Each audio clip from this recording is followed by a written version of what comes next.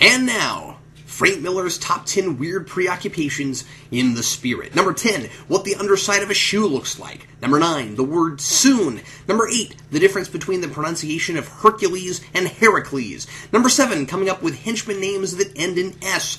Number 6, repetitive internal monologues through voiceover. Number 5, a word I can't say on Geekvolution. Number 4, Nazis. Number 3, women attracted to men who treat them like dirt. Number 2, men attracted to women who treat them like dirt. And number 1, eggs. Start ignition, count to 0. I just wanna be a superhero.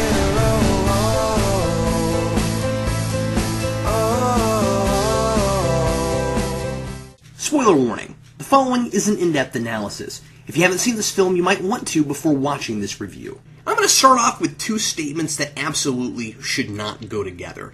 I really like this movie, and it doesn't work at all. The plot is just a convoluted, thinly veiled framework to hold all the scenes together. I don't like any of the characters I'm supposed to like, and none of them have a bit of humanity in them. The Spirit, in particular, is a complete womanizer and does nothing beyond having superpowers and fighting the bad guy that makes him deserve the viewer's sympathy or makes him extraordinary. The movie looks fantastic, but it's all style and no substance. Now, these are the main reasons it was panned by critics. It has a 14% approval rating on Rotten Tomatoes. Roger Ebert gave it 1 out of 4 stars, and Empire Magazine even ranked it number 32 on their top 50 worst movies of all time list. What's strange is that I agree with every one of those criticisms, and I still really enjoy this movie. I remember when I saw it in the theater thinking that it's really what superhero movies should have been. An original and imaginative movie, rather than one that parodies another film scene for scene, that seems like an all-out farce. They're not to tell a story, but to poke fun at comic book and superhero tropes. The Spirit is a dozen contradictory comic book archetypes, all blended together to create a bizarre, impossible, and unrecognizable world. Like, if everything in comic books all really existed in the same universe, rather than conveniently shifting subgenres whenever it needs to, this is what it would look like. I'm not real familiar with Will Eisner's Spirit, but I've done a little research and found that his comics always had the same basic premise. A man everyone thought was dead who let everybody believe that so he could operate in the shadows as an anonymous detective called the Spirit, and had only been in suspended animation due to a mad scientist's experiment, but didn't really die and didn't have superpowers. But the Spirit was a wild array of different kinds of stories, so instead of making a straight noirish detective story, Frank Miller threw every subgenre the Spirit ever touched on into one big blender. It's noir, it's horror, it's mad scientist science fiction, it's mythology-based fantasy, it's screwball comedy, it's dark comedy, it's melodrama. Miller even added newer subgenres, like in the scene where Silk and Floss orders one of the idiot clone henchmen to commit suicide with costuming and backgrounds out of a fantasy anime. And importantly, Miller doesn't do this seamlessly, nor do I think he tries to. All these ideas completely contradict each other. Each scene feels like a comic strip, each loosely connected and building a bigger story, and some clearly pay off ideas set up in earlier scenes but individually feel like their own pieces, as if Miller is deliberately trying to make the film feel like reading short newspaper comics. Most scenes have some kind of a punchline or snappy ending, even the less comedic ones, and it plays as if Miller is making things up as he's going along. If these were comic strips and he hadn't thought the whole thing out before he started publishing them, he wouldn't have the luxury of going back and editing if he wrote something later that contradicted something earlier. So he would have to either let those contradictions remain or finagle half-baked explanations for them. Frank Miller isn't my favorite comic book writer, but he generally has an excellent command of storytelling. He understands narrative, he knows how to make an audience care about a character, and he knows how to construct a story to bring the reader along without losing us somewhere in the midst of the utter weirdness of the tale he might be weaving.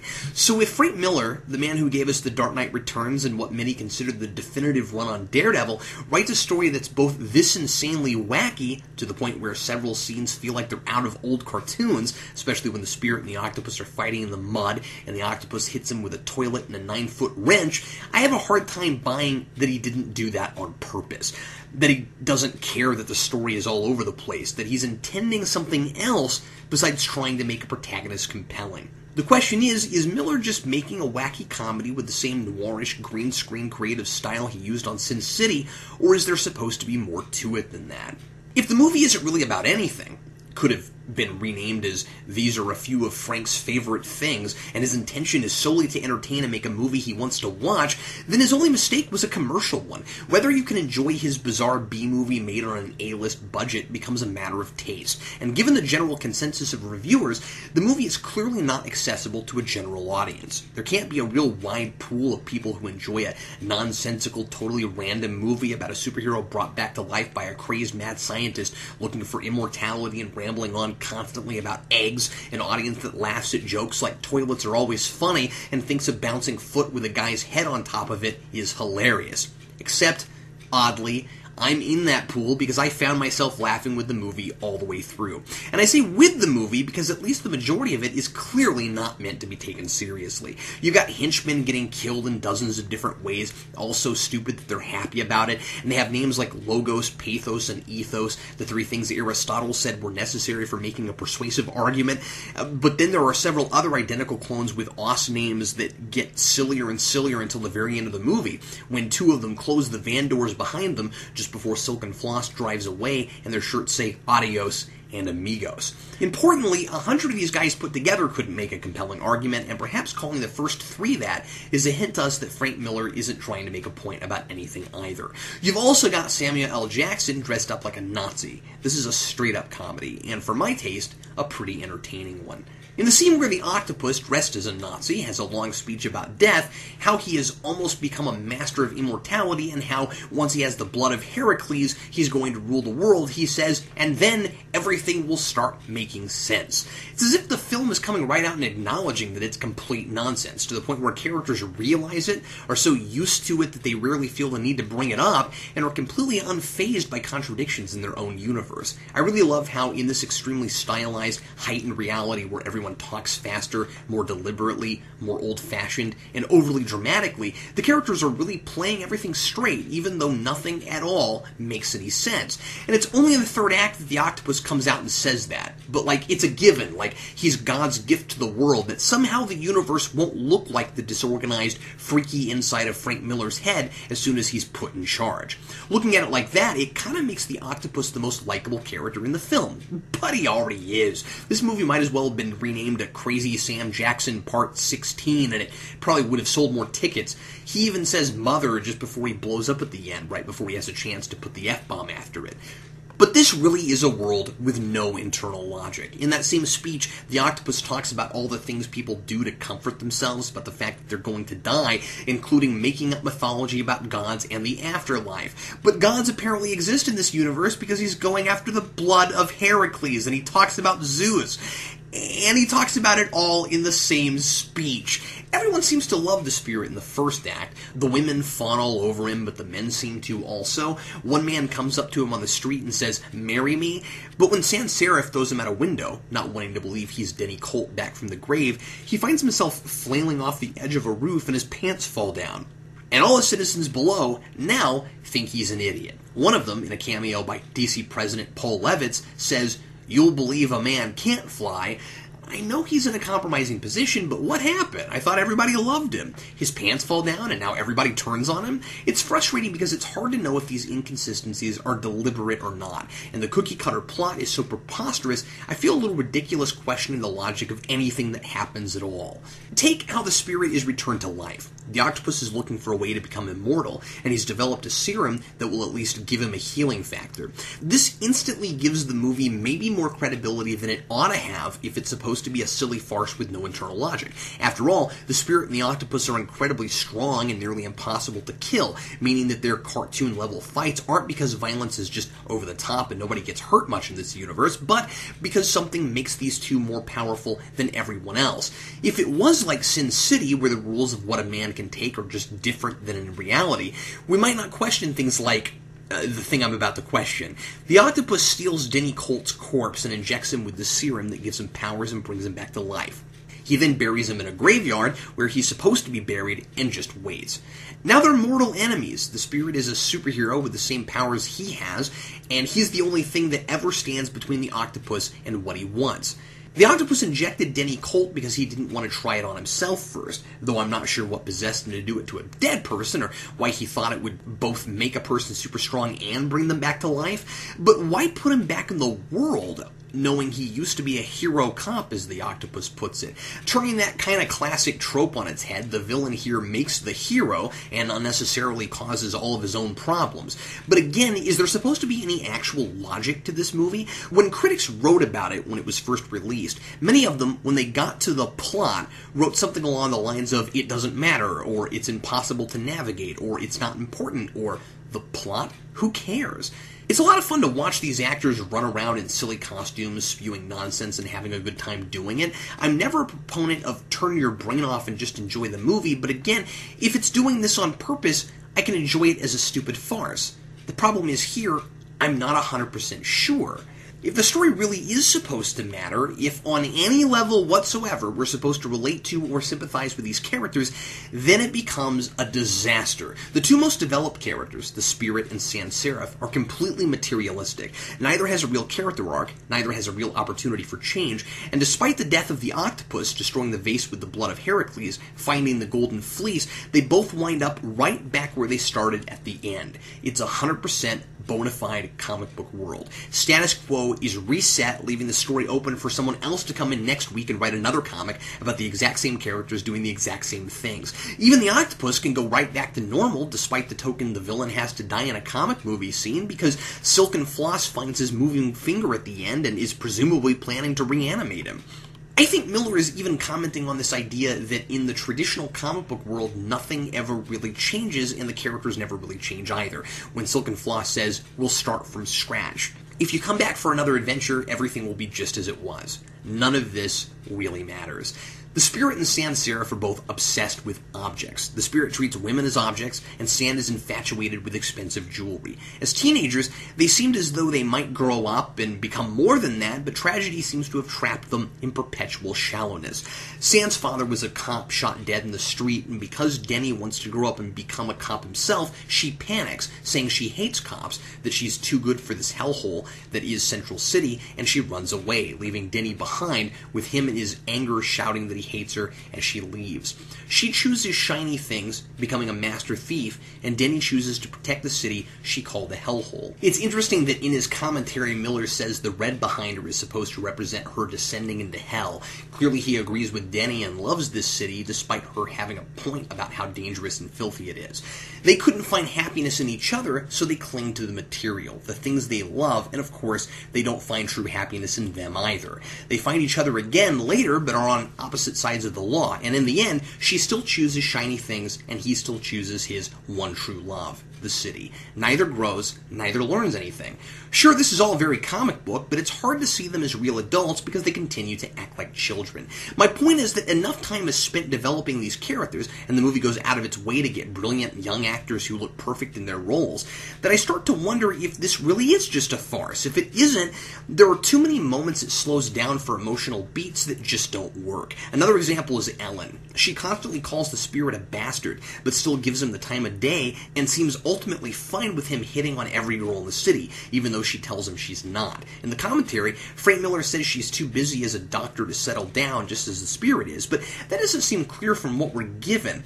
If the idea is that the Spirit has to put the city first, and she has to put her patients first, so they can never really be together and they just play games because of that, okay, but she's a working woman who obviously sees women as equals with men. It's hard to buy that she'd be okay with him treating her like this.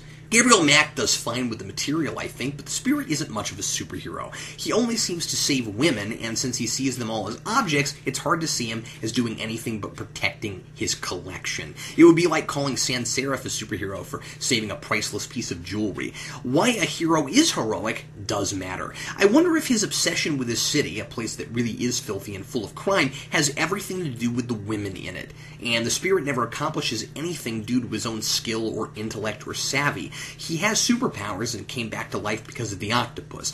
There has to be more to him than that. Well, he's a detective, but the trouble is, this isn't really a detective story. We know who the villains are and what their motivations are in the first 20 minutes. Sand wants the golden fleece because it's rare and shiny, and the octopus wants the blood of Heracles because he thinks it'll make him immortal. So now we just have to watch the Spirit try to piece all this together and then learn his origins, which, for no good reason, really, the octopus has suddenly decided to start dropping hints about, even though they've apparently fought endless times before and he's never said anything about it. But all the detective work work that happens in the movie is either extremely easy or done by other people. He finds the locket he gave Sans Serif at the scene of the octopus's first crime. Well, that's brilliant. Of course he knows who it is. His picture is in the locket. The peppy go-getter rookie, Morgenstern, who's maybe my favorite character in the movie next to the octopus, finds salt on the shoes of the man Sand convinces to commit suicide in his own office, which leads the spirit to the octopus's hideout. The one real piece of important detective work, and not only does he not do it, he gets it from Morgenstern on his cell phone while he's hanging off that ledge and his pants are falling off. And it wouldn't have been all that impressive anyway, even if he had figured out that clue, considering the octopus wanted to lure him to his lair in the first place and the whole thing was a trap. Also, I'm never really afraid that the spirit is in any real danger because he's come back to life once and is nearly impossible to kill. And then he almost dies and comes back a second time. Kind of takes the thrill out of the danger. In his commentary, Frank Miller does very little to clear up what his intentions are. He's obviously happy with the movie he made, and although his producer, Deborah Del Prete, spends a lot of time talking about how heroic the spirit is and why there's naturally emotional weight to Denny Colt and Sans Serif, I guess just because the flashbacks of them as kids are played as sad and tragic, Frank Miller himself doesn't tell us what we're supposed to take away from any of this. He talks about coming up with insane ideas for scenes and hoping the rest of the production would go along with them. He talks about his own fascination with New York City and with women, and he talks about Denny Colt on those terms. He does come out and say that the spirit really won't settle down with one woman because he sees the city as the one female he's completely devoted to. But he didn't need to tell us that. It's right there in the spirit's internal monologue at the end. And it's less of an identifiable theme and more of a tribute to the loves of the man who made the movie. He does talk about things he can't explain, like why the octopus is so fixated on eggs. He just thought it was funny, so he makes it a running gag.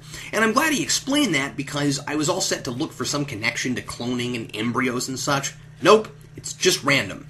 And that's fine. Again, it's not for everyone, but I don't need every movie to be a perfect cohesive piece that serves as a fascinating exploration of the human condition or provides meaningful social commentary. I mean, I love that, but as always, what matters to me most is what the film has set out to be and if it's successful at that. If it is successful at what it wants to do, it's up to me to decide if, personally, the movie is for me, but I can still critically look at it on its own terms. What kills The Spirit is that nobody can decide what its terms are. If only it had been advertised as a comedy rather than something that just looked like Sin City, people's expectations may have been different and viewers may have enjoyed it more. Our expectations play a part in how we perceive and what we think of an entertainment, and we like to get what we paid for.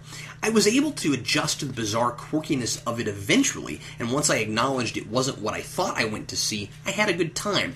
But the trailer sold us a gritty, stylized, serious crime drama, and that's not what we got.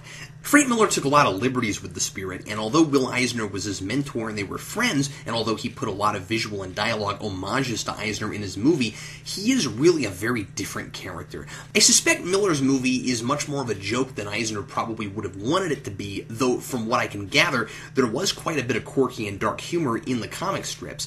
In his commentary, Miller talks about Eisner with reverence and is quick to point out how similar his visual style is to what Eisner drew, and how he does a lot of approximations of his characters for the screen. For example, he didn't think he could get away with never showing more than the octopus's arm on screen as he's portrayed in the comics, and instead of making him an actual master of disguise, he decided to nod to that idea by having the octopus wear a lot of outlandish costumes, but not to actually disguise himself. What baffles me is why, apparently while concerned about doing Eisner's greatest creation justice, Miller changes the basic premise and turns it into just one more overly powerful superhero brought back to life after death. Now, I didn't know anything about this character prior to seeing the movie, and so none of this bothered me while I watched it the first time, but I can completely sympathize with fans of Eisner who cried foul on Miller for taking Eisner's character and turning it into his own playground, dropping out a lot of what made The Spirit unique. He's often considered the first working-class superhero, a guy without a lot of resources who has to rely solely on his expertise, his quick wit, and all the while, yes, taking advantage of an unusual circumstance. But the situation of everyone thinks I'm dead rather than actually having him dead and brought back to life makes his alter ego less literal and instantly says something about his smarts and his willingness for self-sacrifice. This is a guy who I actually would buy cares more about his city and the people in it than himself. In the movie, the spirit comes off like he fights because he has to, because he doesn't know what he is. He can't go back to his real life because he's not even sure he's human anymore. And he helps the police because A, he has nothing better to do, and B, if you used to be a cop, what else would you do with super strength? There's little point in adapting source material just for the sake of visuals. Why not keep the character true to what he was if what he was is more interesting and what you want to change him into is more of the same? We have enough undead heroes. Ironically, as old as the spirit is, we haven't really seen a lot of heroes like him on screen yet. And it's also unfortunate that it isn't more faithful to the source material, given that various producers and studios have been looking at a spirit adaptation since the 1970s. As much as I enjoy this movie as silly escapist nonsense, and as much fun as I found it to see what insanity Frank Miller would throw at a movie screen if taken totally off the leash, I would absolutely not be opposed to seeing a movie based on the spirit's original concept. Miller has some great ideas he takes a bit too far. The time period is supposed to be present day, but with a lot of older elements, Miller explains in his commentary. So while everyone drives cars out of the 40s and they talk a lot like they're in the 40s, they also all carry cell phones and people do business over the internet. I love the idea of an ambiguous time period you can't place, and I'm even cool with the quirkiness of having modern tech in a noirish piece, but I think it would have been more effective to keep the period ambiguous rather than try to make it a present day that looks like the past. I didn't pick up on that idea right away, and I was instantly taken out when I started catching modern pop culture references. A movie that looks like this, even with cell phones and such, should stand up years from now. I think it's a mistake to have such dated references in something like this. I suppose the references to Superman and Batman and Robin are part of Miller's joking about the comic world and the industry, and he does have a ton of that outside of just Eisner stuff too. Silk and Floss's van at the end says Ditko's Delivery on the side. But I draw the line at he was dead. Dead as Star Trek. Now, I know what you're thinking, and no, I wasn't offended by that because I'm a Star Trek fan. In the theater, I thought it was absolutely hilarious. At the time, it was true. It was 2008, Enterprise went off the air 3 years earlier. It was falling totally out of modern relevance. But then, a year later, an extremely popular movie revitalized the Star Trek franchise, and now that line means nothing to someone who isn't aware of what was going on in entertainment at the moment the movie was made. This is maybe the strangest movie I've reviewed so far because I just don't know what exactly to make of it. I really don't want to analyze it and pick it apart. It almost convinces me it's not meant to be thought of that way, and Samuel Jackson, Scarlett Johansson, isn't that ironic seeing them together in 2008? And Louis Lombardi as all those clones are so entertaining and just hilarious. Everybody in the movie is having a great time, and they're all fantastic and not letting the green screen mess with the illusion of their performances. This movie is great on the level of kids playing make-believe in the backyard, as Scarlett Johansson describes it in the special features. It falls totally apart as real dramatic narrative. What's this movie really about? What is Frank Miller saying with a guy who can't die because death is a woman and he can't be with just one? What is he saying with a man who loves a city more than people? Perhaps, in a way, he's revealing more about himself than in any of his previous work.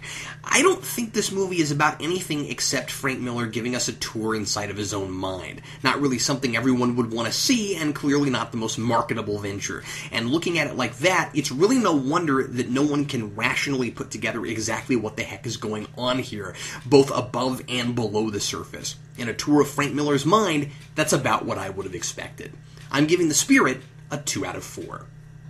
With fearless thoughts, emotions swirled, I wanna be the man that saves the world.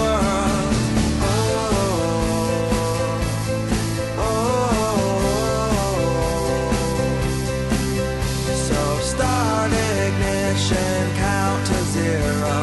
I just wanna be a